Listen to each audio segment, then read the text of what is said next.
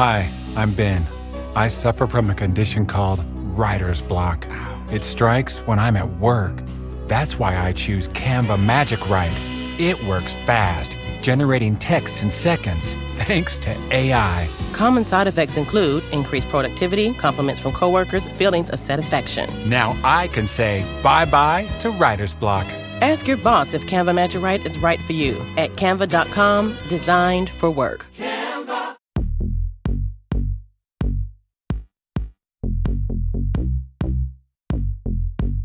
Welcome into the QB SCO Show. This is episode 19, brought to you by the fine folks at SB Nation and Bleeding Green Nation. I am your host, Michael Kist. You can follow my work at bleedinggreennation.com. Follow me on Twitter at Michael Kist NFL. That's Kist. And with me here today to talk about quarterbacks across the league, across the world, all over the land is QB1 in my heart. He's Mark Schofield. Follow him on Twitter at Mark Schofield. Mark, happy March 28th. How you doing, brother? Happy 328 day, everybody. 328 day. It's the greatest holiday on the yearly calendar. We love it here. And March 28th should be recognized, Michael, for a variety of different reasons. And yes, it is easy as a Patriots fan to say, look, this is 328 is a fantastic date. But I want to take you back 25 years ago to a day that was very influential on me personally, primarily from a musical perspective, because 25 years ago today, Pink Floyd released their 14th album, The Division Bell. I was a junior in high school. I'm dating myself here, okay? A lot of you people aren't even 25 years old, you gentle listeners out there. I was in high school 25 years ago. I was a junior. And this one hit me right in the wheelhouse. There's a lot of tracks that people sort of remember. Wearing the Inside Out, people talk about coming back to life. For me, High Hopes, loved that song. The whole album was basically about communication and trying to talk to people. And Keep Talking was another one that was on here.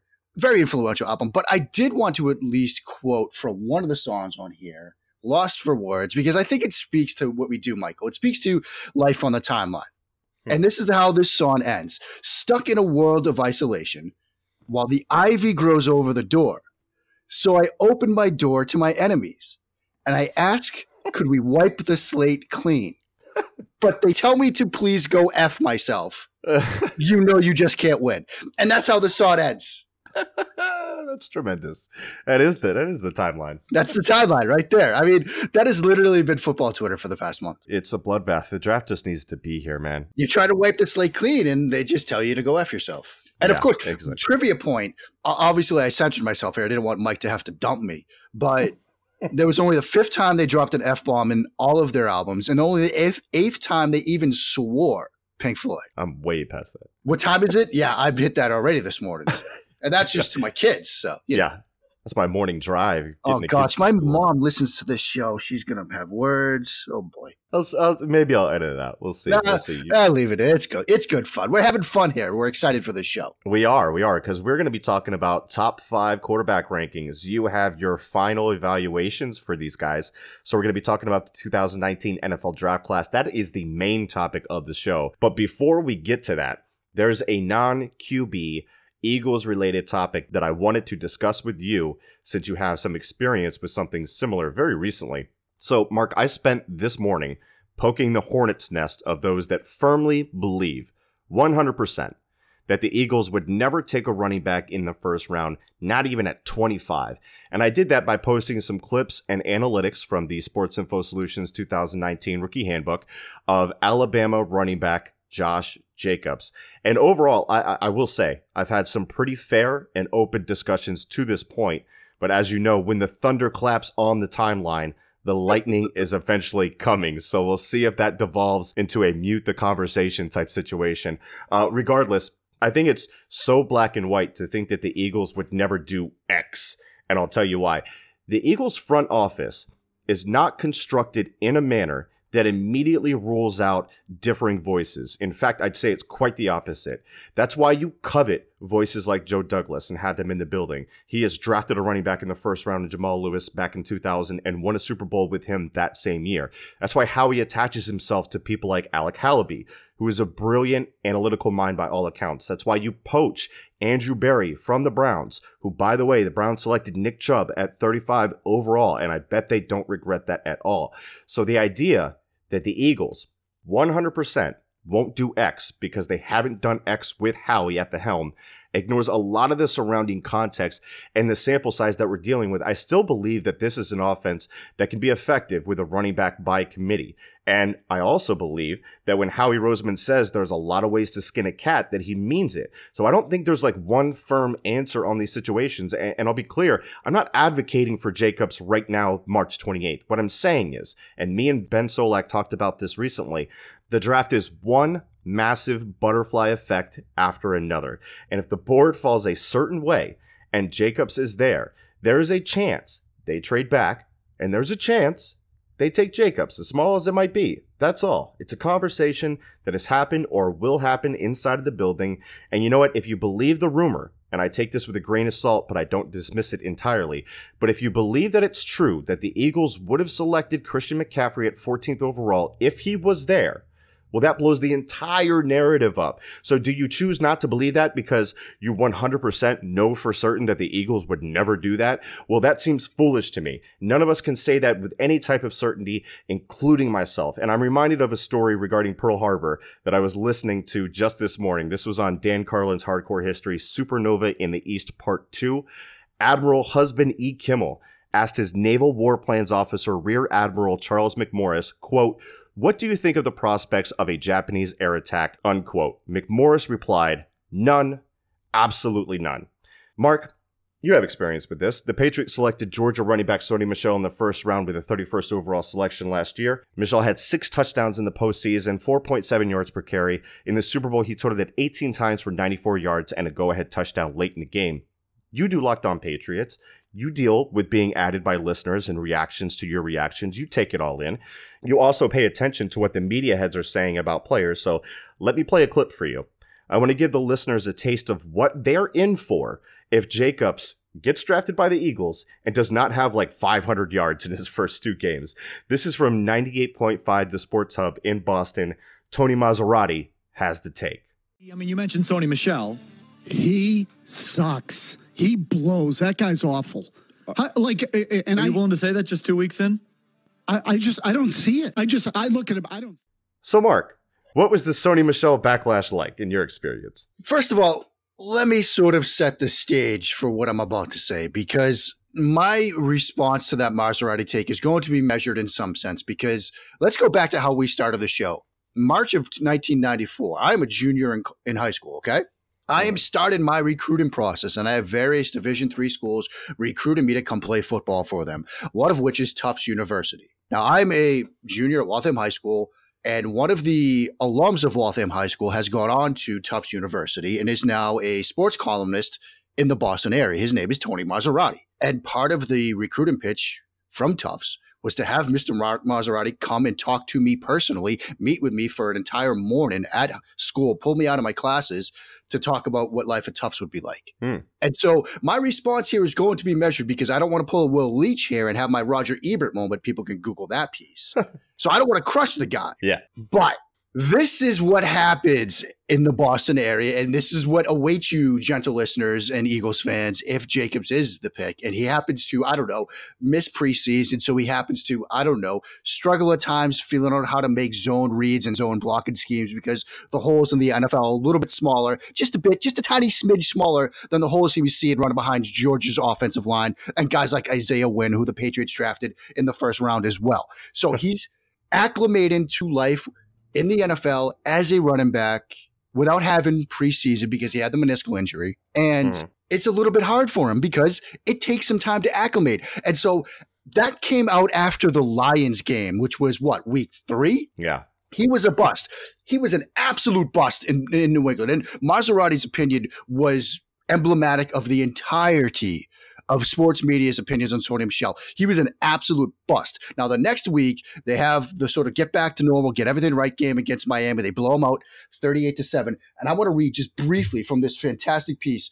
There's a columnist who covers the Patriots, Dave Brown, who's very sarcastic, almost acerbic to a point. I can appreciate it. Here is the headline.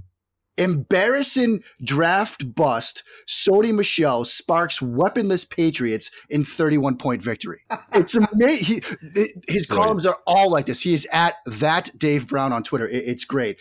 A week after proving that Bill Belichick is an egomaniacal terror incapable of drafting talent in the National Football League, embarrassing draft bust Sony Michel sparked a weaponless Patriots offense to a 38-7 victory over the Dolphins on Sunday.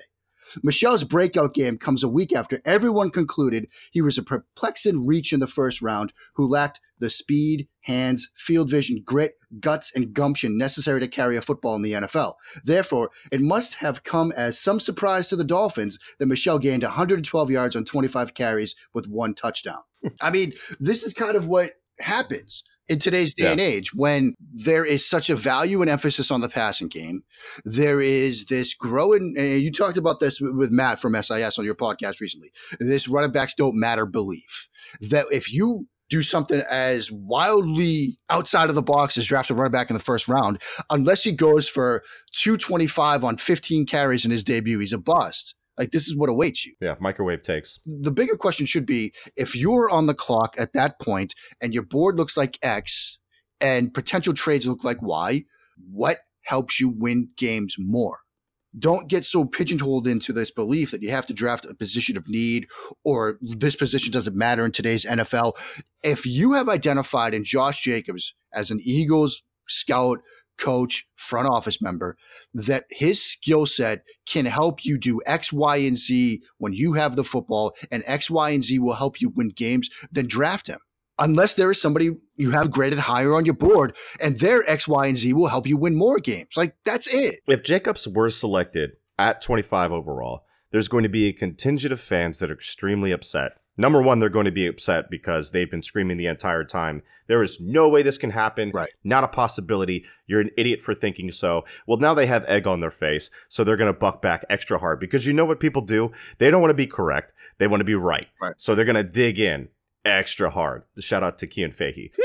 Then what happens if he doesn't come out and have that bombastic performance in the very beginning of the season? Here goes the talk radio, and I don't want to put it on talk radio and sports media and all that stuff. This is all over Twitter. People have these same reactions. They're going to call him a bust and whatnot. My feeling is if you draft Jacobs, and I'm staunchly don't take a running back early. I'm critical of those things. I'm in the middle when it comes to the running backs shouldn't be MVPs versus running backs don't matter at all kind of debate, as I talked about with Matt Mano from Sports Info Solutions. But at the same time, you're going to very quickly get over that selection when the running back you selected in the first round, like Sony Michel, has 18 carries, 94 yards, and a touchdown in the Super Bowl, 6 total touchdowns in the postseason. You're going to very quickly get over that with that type of production, right? When they made that pick, a lot of people overreacted to the Michel pick because it was like, well, that's not what Brady needs. Like, this is what the offense needs. Let's remember that Bill Belichick has the philosophy of it's always better to be a year ahead of schedule than a year behind schedule. The duality of those two picks in the first round, Isaiah Wynn and Sony Michel, were a nod to a post-Brady era and a post-Brady transition period where you can't rely on your quarterback to slant it 55 times and win. You might have to run it 30, 35, 40 times a game or something like that to take some pressure off your new quarterback. Maybe he's a rookie. Maybe he's a younger guy. Maybe he's a veteran that just isn't that good. And so you need those pieces. It just so happened that down the stretch and going into the playoffs, they were struggling in the passing game. You see their win against Buffalo late in the season, and I literally on the air that night on my show said, I don't know about this passing game right now. Because I don't know if they could go into the playoffs and get the kind of game and the passing game they need from Tom Brady and company to win a game. Now, I have some serious egg on my face after that AFC Championship game because they were able to do it. But you looked at how they closed out the season. You look at that win against the Chargers, the division round. This was a running team. And it was propelled in part by the guy they drafted in the first round in Sony Michel. Because you don't know. Because you don't know what's going to happen. And I didn't mean to jump on you there. But we're expecting Carson Wentz to come back, have a great season. What if he gets hurt again? What if he doesn't have a great season? Right. You might need to have a backup plan, and that might be running the ball. And if you've identified Josh Jacobs as a guy that can execute that potential plan B, it might be worth it to draft him in the first round. And I know it's like, what, you're going to draft a backup plan in the first round? Well, football needs, it's like NASA. You get a backup plan for your backup plan. And I'm fascinated, and here's my last point on this. The contingencies that are out there, I wonder how much overlap there is, because if they exist together, it doesn't make much sense to me, because there's the portion of the fans that are absolutely against drafting a running back in round 1. Where that stops, I'm not sure. Like, if they're at pick 33, does it make a difference to you? Are you criticizing the Browns for taking Nick Chubb at 35? Like, where's the line of demarcation there? The other contingency, are these the same people that wanted to sign Le'Veon Bell to a massive contract? Because that doesn't make any sense together. Because if you're going to take a running back, you're going to get him cheaper as a rookie with much less wear and tear and less worries about, is he going to sit out or what's he going to do? And then you have the contingency that says, well, you can get them anywhere. You can get running backs anywhere. Well, anybody that watched the Eagles last year knows that's not to be true. We kind of got that feeling after Corey Clement made a significant impact on the offense in his rookie year and then fell off the table in year 2.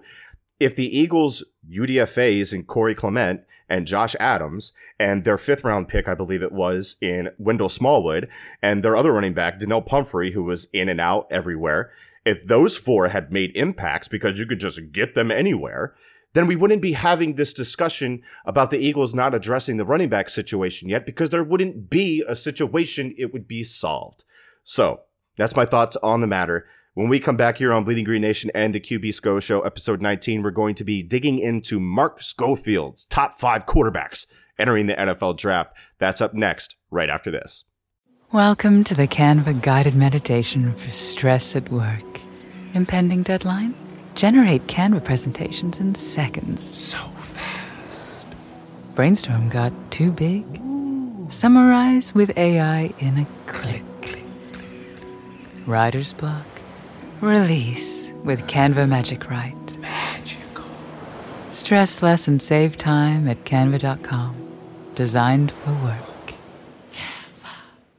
And we are back on the QB Sco Show, episode 19, brought to you by the fine folks at SB Nation and Bleeding Green Nation. Mark, it's been a long journey to get here. There's a lot of film to watch for you, and I don't envy you at all with this quarterback class. But it looks like you have finally solidified your top 5 quarterbacks for the 2019 NFL Draft. If I can take a guess, based on the conversations that me and you have had in the past, not just in the DMs, but also on this show, would I be right in saying that Kyler Murray from Oklahoma is QB1? Did I steal your thunder? I'm sorry about that. I'm going to steal some thunder right back because we have a little bit of breaking news, nothing earth-shattering, but this is going to show you how much I want to talk about this quarterback class, because the University of Houston is having their pro day today as we're recording this, Michael. And Ed Oliver just ran his 40. What do you think he ran? Oh, geez. I'm going to say at least around the 4.7s. I wouldn't be surprised if he hit high 4.6s. Unofficial 4.75. Woo! Nailed it. That's a big man. That's a big boy. That's a big boy. I think if he's there when the Eagles are on the clock in the first round, obviously, you pass and wait till the 5th. Yeah, no, if Ed Oliver is there, and this is what we talked about, how the board falls is very important. If Ed Oliver is there, I'm taking Ed Oliver. I don't want any confusion about that. Racing to Nashville somehow and tackling people, and so every team passes until the Patriots are on the clock. I mean, if he gets past a certain point, you're trading up. I mean, that's a wow. All right, let's get back to this collection of misfits here in this 2019 class. And yes, Michael, you are correct. Kyler Murray is my QB1. And let me walk people through the process a bit, because this is played out in the DMs, Mike. You've been a witness to this. For a long time, I just was like, look, Haskins is going to be my QB1. I like his process. I like the mental approach. And then I sat down, put these guys through my grading scale, and every time I ran the numbers, it came back to the same answer. Kyler Murray, QB1. I would tweak the numbers. I would say, how can I make this work? Because I just was like, wait a second, come on. Out of curiosity type deal, like, what do I need to do? What would have to happen for Dwayne Haskins to, in my formula, where I take the traits and I grade them and I weigh them in a certain way? Like, for example, competitive toughness is important, but I'm not going to make it as important as, say, some of the other things, accuracy. Weighing things and things like that. If I made sort of competitive toughness and the mental approach 93% of the grade, then Dwayne Haskins becomes QB1. Otherwise, it's Kyler Murray. As much as I wanted to test it and tweak it and stress the formula, I think what it comes down to, and it was kind of illuminated in a piece I recently did for Pro Football Weekly just this week, where I took all the quarterbacks and I tried to create, the perfect draft, similar to what we did a couple of weeks ago, where you create the perfect draft quarterbacks. And I went into more detail with more trait stuff and not just sort of body parts. And Murray was 50% of the article. He was 50 to 60% of the quarterback. And that just kind of tells you where he is as a draft prospect. And for me, the ultimate sort of deciding factor was, I think we have gotten to the point where the process a quarterback takes is outweighed by the results that the quarterback delivers. And what I sort of mean by that is this. For so often, we've valued things at the quarterback position, like can they make reads from the pocket and can they stay in the pocket and make throws on third down, your prototypical pocket passers, your pro style traits. And that's sort of shaped and crafted our evaluation scales of these players to the point where the 2016 draft class, the Goff, Wentz, Dak class, my top 4 in order were Jared Goff, Carson Wentz, Paxton Lynch. Got that part right, at least in terms of draft order. Connor Cook was 4. And why? I remember making the arguments and having the takes and tweeting them out and yelling at people, look, sometimes in the NFL, you got to stick there in the pocket on a third down and make the throw on 3rd and 7 to move the chains. Like, that's literally what I said to like back up my Connor Cook take. And it turns out in today's NFL, that may not be as important as we thought it was. And so this idea that has shaped all of our collective evaluation of quarterbacks, looking at their process and how do they do it right? Do they do it right? Do they get to the right decision? Well, it kind of matters still, but the results sometimes matter more. And that's where Murray sort of has a huge edge on most, if not all, of the guys in this class, because maybe he might bail the pocket here and there, okay, but he makes it work. And the results are there. And maybe he'll take off running when you want to see other guys stay in the pocket and throw, but he outruns everybody and gets to the end zone. And it seems like he can make that work in the NFL. And we've seen more recently coaches open to that idea. And so that coupled with my one hand up sort of with Haskins, and then I'll shut up for a minute. The process will be great. My notes will be filled with moments like, love the process, love the thinking here, love how he's going through his reads, but please God, complete the throw. If your process gets you to the right decision, but then you continually fail on executing that, how highly can we truly view you? Now, he is still a very good quarterback, Dwayne Haskins, and I think that he's going to go in the first round. And I think in the right environment, as is the case with all of these guys, like he can have some success. But I have come sort of full circle, and it's going to be weird in like 3 names when I go back to you need to go make throws from the pocket in defense of my QB4.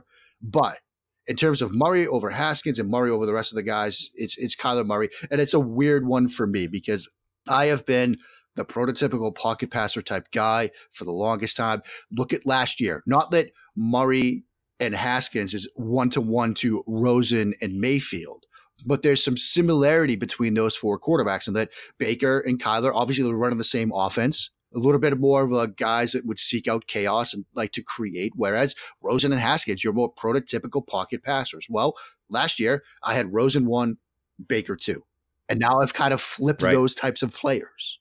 And it's in keeping with the times. Now, who knows? Again, none of what we do or say here matters. You know, where these guys end up and how they're used, that's what matters. But for me, right now, here, it's Kyler Murray, QB1. Yeah, and I know your type of quarterback, and I know your process, and I know the things that you value. And if you were to ask me, back in January, who do you think ends up as Mark's QB1? I would have said Dwayne Haskins, especially because of the mental processing part and whatnot. But you're right, as the game evolves and we value different things with quarterbacks, and as long as the accuracy checks out, then you look at a guy like Kyler Murray and you see a guy that on the move, off platform, any platform you wanted to throw it from, can just put it in the bucket with touch. He can zip it in there if he needs to. He can create plays out of structure, create explosive plays that way. There are so many different things there that you can work with that you can kind of look past some of the flaws. For instance, mental processing things happening, over the middle. I don't have a problem with his height when it comes to like batted balls. I didn't see many batted balls on film, and I think the analytics bear that out as well, but sometimes processing that action over the middle. So what do you have to do? I mean, you can have him take deeper drops. You can have him on the move a little bit more. There are ways to work around that, and as long as you work around that well enough, everything else is just awesome with Murray. So Murray would be my quarterback 1 as well, as a big-time Patrick Mahomes fan, and I am not in any way calling Kyler Murray Patrick Mahomes, but they seek out chaos kind of in the same ways. So that's the kind of quarterback that I want to watch. If Kyler Murray is good and turns out to be a very good quarterback, it's going to be fun on Sundays. And I said the same thing about Patrick Mahomes. So that's my thinking on that. Quarterback 2, obviously you mentioned him already, Dwayne Haskins from Ohio State. Man, I had a tough time with Haskins' film. It was kind of all over the place for me. You could see the flashes of where it works and everything looks pretty, and the pre-snap processing matches the post-snap processing and the execution and whatnot. But then you get to stretches in games like the end of Purdue, the end of the third quarter, beginning of the fourth quarter. There's a stretch of just 6 or 7 throws where I'm going, what are you doing? And there were too many moments like that. There were too many misses for me. What did you think about Haskins overall that had you put him at number 2? Well, it's interesting you mentioned that Purdue game because that was one of those games, and I've mentioned it before, like the Penn State game with them too, where you see them get tested, you see them struggle, and you see how they come through it. And into the fourth quarter, I mean, he made a play, a 4th and 8 in the fourth quarter of that Purdue game where he sees blitz pre-snap, he adjusts the protection, he brings the tight end in, he's expecting the all-out blitz. They don't. They drop it to a soft zone. He reads it perfectly, fires a dart on a post route for a touchdown. And I'm like, well, yeah, he's been through hell, and yeah, they're losing. But he's still doing this. And that's why I loved him from sort of that competitive toughness, like mental point of view. And again, I love the mental side to him. It's just the execution in terms of like ball placement down the field to all levels, really. It's just too inconsistent. Doesn't have that sort of like upside, obviously, that you get with Murray. And so as it sometimes comes down to when you're ranking quarterbacks or deciding one or the other, it comes down to which guy you like more. And this year, it's Kyler Murray. I'm not saying that Dwayne Haskins is going to be a bad quarterback or he's destined to be a bust or anything like that. I just think there's some inconsistencies there with his game, some ball placement issues that I do believe stem from some lower body mechanical concerns that can get ironed out, and he seems to be working on them. He's not obviously the athlete that Kyler Murray is. So there's a path to NFL success for him. Not according to Stephen A. Smith. According to Stephen A. Smith, he's a scrambler. Yeah, he's Randall Cunningham back there. And, you know, but I think the path to NFL success is a little bit easier for Murray. That's why 1 versus 2. Quarterback 3 is a big slot because you're seeing a couple of guys that are being projected as first round possibilities. There are guys like Daniel Jones getting first round hype, guys like Drew Lock. I'm not necessarily sold on either of them. Is one of those 2 guys your QB3? Yeah, one of them is my QB3 and one of them is not in my top 5. Woo! And the guy that is QB3 is Lock. He's not, again, my cup of tea. Because he's basically Daryl LaMonica. I mean, he's the Mad Bomber in a sense. Like, wants to push the ball down the field. Like, that's kind of who he is. You see him 3 years ago, 2 years ago, he was basically running Baylor's offense. Everything's a smoke, everything's a slant, a hitch, a go. And that's it. Now with Derek Dooley, like there are some throws in the middle of the field and stuff like that. He's throwing some digs and things like that. But I mean, I literally sat down and charted like 5 games, like with terms of throws to areas of the field, like exact yardage distance from the sideline and stuff like that. 5 games of him versus 5 games of our next quarterback. And they look like completely different maps. Like one's basically a boundary guy. One's a guy who's going to throw it all over the field. But with Locke, you do have the arm talent. With Locke, you do see some development in sort of the process and speed area, particularly the last year under Dooley. There's enough that I think, similar to what we were just talking about with Haskins, there's a path to NFL success. You have to also consider that he is the type of quarterback that gets NFL people excited. I mean, not that that factors into sort of the way you evaluate them and grade them yourself, but just in terms of an overall picture here, like the league is going to give this kid a shot because of the arm. And what has also made an impression on me is his sort of pre-draft process, because you see him down in Mobile, you see the mechanics getting better. You see him go into that environment when it's, oh, one of these guys, Drew Lock, Daniel Jones, has a chance to solidify themselves as a first-round draft pick. One of them had a very good week in that environment. One of them, even though he was Senior Bowl MVP of the game, did not have a very good week. And Drew Lock has built upon that, looked good at his pro day. Again, not that it matters, but he's handled the process very well, where I think it's been a bit bumpier for Daniel Jones. And so you put that together, and there's enough, I think, to make the case that if you're a team like, say, Washington or Denver, and you want to draft a guy in the first round, you don't want to trade up to get him, but if there's somebody that's can fall to you, or you might have to go up a spot or two, and you've identified Drew Lock, okay, like I can live with that. Like he's going to have a second round grade from me, but I get it. Grades for quarterbacks really don't matter. They don't matter. You need one. Basically, write their names on a piece of paper, walk to the top of the stairs, kick the stack of papers down the stairs. Whoever lands closest to the bottom, there's your first round grade. Like they don't matter. These guys get pushed up the boards to a ridiculous extent. I mean, the guy I'm going to have like a 4th round grade on is going to go in the first round, perhaps. So. I mean, last year, that was Josh Allen. Like, I was looking at Josh Allen like, look, I would not do it. And he goes 7th overall. It's weird. There's a golf. And we're going to talk about that golf in about 13 seconds. Let's talk about the golf from quarterback 3 to quarterback 4. Is that where the big C exists, the English Channel? The English Channel. Interesting. I don't know. You can swim across it, right? It feels a lot longer when No, you swim well, across what's it. interesting is I think the English the English Channel that I'm going to talk about here is the gulf between how Draft Twitter views quarterback 4 and how the NFL seemingly views quarterback 4. Because quarterback 4 for me is Brett Rippon. And look, I'm going to die on this hill. I don't care, but I'm not going to be alone because you look around the Kyle Krabs of the world, the Derek Clausens of the world, and others. Like, people on the outside looking in. There are people like sort of in the Draft Twitter world that have this guy as like QB 1 or 2 because people identify him like the things that he can do well. And yes, he is more of your prototypical pocket passer. I've called him sort of the refined quarterback in a draft class that lacks a refined quarterback because he does the little things. And we've talked about a lot of it here. Yeah. What blows my mind and where I'm so curious to see him get drafted is no Senior Bowl invite. Just a Shrine Game. Yeah. Shrine Game invite. He was one of the throwing quarterbacks at the Combine, which, while yes, there have been people like Tony Romo that have gone on to have great careers, like your throwing quarterbacks tend to be the guys that aren't really viewed that highly by the league.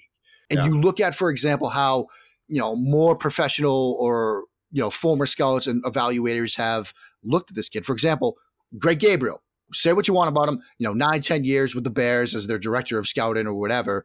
In the Pro Football Weekly Draft Magazine doesn't even list him. He's not even in it. Russ Land, who's now like one of the head scouts for the CFL, he's got some scouting experience and background to him. I had a conversation with him, an extremely friendly conversation. He said he'd check out my work on him to see if he was missing something, which I truly appreciate. He said, look, I've charted 15 guys now. He's at the bottom. And there's just a big gulf between how people like me are looking at him and people more on the inside are looking at him. And remember, we lobbied Jim Nagy and everybody at the Senior Bowl to get him an invite. And I talked to people down there and they're just like, look, it's a deep group with a lot of different guys and a lot of talented kids. And you're seeing Trace McSorley get the Senior Bowl invite. We talked directly to Jim Nagy. Yeah. We know he saw this. Yeah. He responded to several people that had asked if Rippon was going to be one of the guys. And he was like, no. And then he put in McSorley. Yeah. Like, it's such a huge difference to me. I don't understand. Now, if there was a chance, we're hearing rumblings that, look, teams have asked McSorley, why don't you work out a defensive back? Would you work out a deep back for us? If there was a chance that they viewed this situation as, we might look at McSorley as a defensive back. Maybe we get him that Senior Bowl invite. We want to see him down there. Yeah, he'll go as a quarterback, but whatever. We just want to see him and meet with him and talk to him. This is an opportunity to do it, and then we'll evaluate him as a defensive back. Fine. But, I mean, you're taking up a quarterback spot for a guy that the league insists is going to just basically move to defensive back. Like, it just, the Rippon thing bugs me. And again, I know I'm on a bit of a soapbox when it comes to this kid. I've been writing about him since he was a freshman. People are probably, my family is tired of the name Brett Rippon. I wake up in the morning and I'm like, hey, do you know who's a good quarterback? And the kids are just like, Brett Rippon. Like, it's just a running joke in the family. But I believe in this kid. And maybe this is a test of how we do this as evaluators. Maybe this is going to be a learning moment for me because you almost sort of get emotionally invested. And now that won't prevent me from saying there are some arm strength questions. There's a big old quicksand question with him. He makes a mistake and it takes him a drive or two or maybe more to get back on track. There are some concerns with him. There's a size concern in that he's got the 9-inch hands. And for some teams, that might take him off their board. Didn't take Mahomes off people's boards, but I'm just saying. And so, yes, I do see some flaws. But in a quarterback class filled with uncertainty, we're talking about a 5'10 quarterback being QB1. Yeah. Up is down, left is right, cats and dogs living forever. Like, that's this kind of quarterback class this year.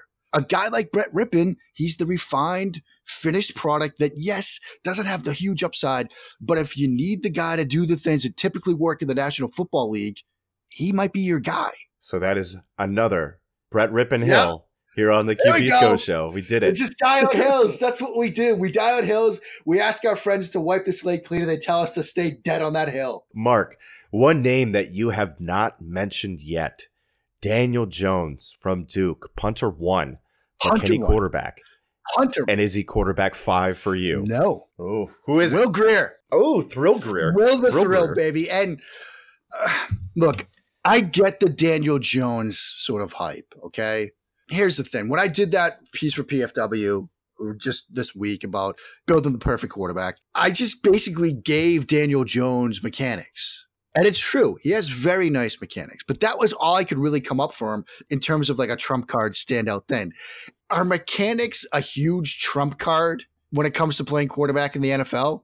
Brad Kaya, and you pointed this out in the DMs. You were like, is Jones Brad Kaya 2.0? Because Brad Kaya had like teaching tape mechanics. And I said it that year. Yep. I mean, I remember all the takes I have and the hills that I die on. Oh, if I was a high school coach, I would just take Brad Kaya film and put it in front of my kids and say, that's how you throw a football. Now go get him. You know, that's what I would do because his mechanics were perfect. And I think he's selling insurance right now. Yeah. Mechanics aren't like this huge trump card. With Grier, it's that competitive toughness. Look, again, when he looked everybody dead in the eye down at the Senior Bowl and said, I'm the best quarterback in this class. I have the best arm. You're damn right I'm throwing at the combine. Like, I get it. I get it, dude. I'm with you. But you see it on film. And for the article, like I picked out a play, and you see it a lot with him. He's got what I call appropriate aggression. Like you will see throws, and you're like, what was he doing? Like that was into the middle of 6 defenders. What was going on? And then you wind it back, and you're like, oh, the crossing route has beaten those 2 defenders. They can't make a play. He knows this is cover 3, so that corner is bailing, and he knows if he gets it in there, that safety's not coming down in time. So yes, it's into a sea of 4 defenders, but none of them are making a play on the ball. And you look around at the rest of this class, not too many guys are making that kind of throw, but Grier does it, has like no fear. You can't play this position scared. And so when I look at these 2 guys, Jones is QB6. Like I get why the league kind of likes him. I get he's probably going to go in the first round, whatever. Okay. If I'm picking a quarterback, I want the guy that's going to look at that and say, I could make that throw, as opposed to Jones, who's kind of like, I don't know. Yeah. Like, and if you think about studying these guys and throws that stick in your mind, like I've got like one for Jones, and I'm just going to like base a section of an article on. I've got a number of them from Grier. Not that you draft a guy based on a handful of plays, but there are things that stick in your minds. And with Grier, it's like there's appropriate aggression. He understands when to take risks. Yes, sometimes it burns him, but I'd rather that guy than somebody else. So what you're saying is Daniel Jones, pick number 6, plus pick number 17, or the New York Giants. Trade up, go get them. Make a good decision, Dave Gettleman. Complete this offseason process for us. Here's the question. Jones at 17 or Grier at 37 if you're the New York Giants? I mean, that's interesting. I don't... Because, again, look, this is lion season, okay? This is the season of don't believe a single thing you've been told. And my sources are minimal, 5th hand at best, perhaps. But I have been told that is the debate going on right now in New York. Wow. Jones at 17 or Grier at 37. Wow. That's fascinating. I can't believe Kevin Bacon told you that. That's crazy. No, it wasn't. It was like somebody that was in Animal House with Kevin Bacon. It wasn't even Kevin Bacon.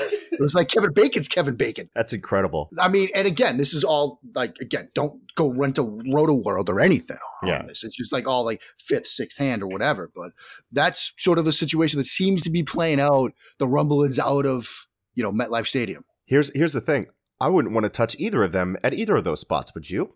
If I'm forced to make the 2, I would be much more comfortable with Grier at 37 than Jones at 17. Okay. Because think about it. You could get 2 very good players at 6 and 17. You get a year of Grier, baby. That sounds like a 30 for 30 right there. And then you've got a year to sort of figure him out. Yeah. If you're satisfied with him, great. If not, well, you're probably going to be picking in the top 6 next year.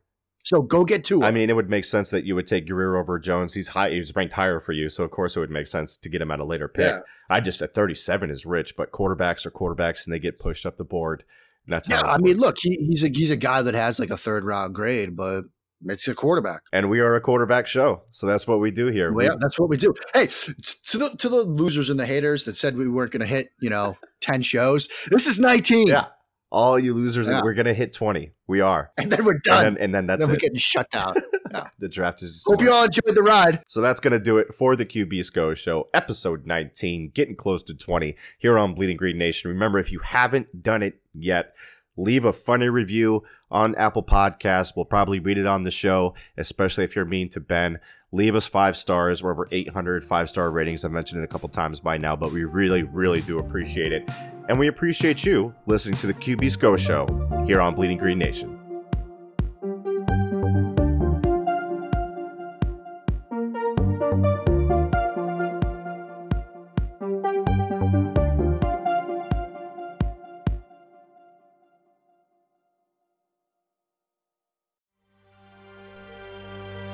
BGN. Canva presents Unexplained Appearances. It was an ordinary workday until... That presentation appeared out of thin air. Also, it's eerily on brand. Wait, did that agenda just write itself? Words appear, making this unexplainable case... Unexplainable? It's Canva's AI tools. I can generate slides and words in seconds. Really? The real mystery is why I'm only learning this now. Canva.com, designed for work.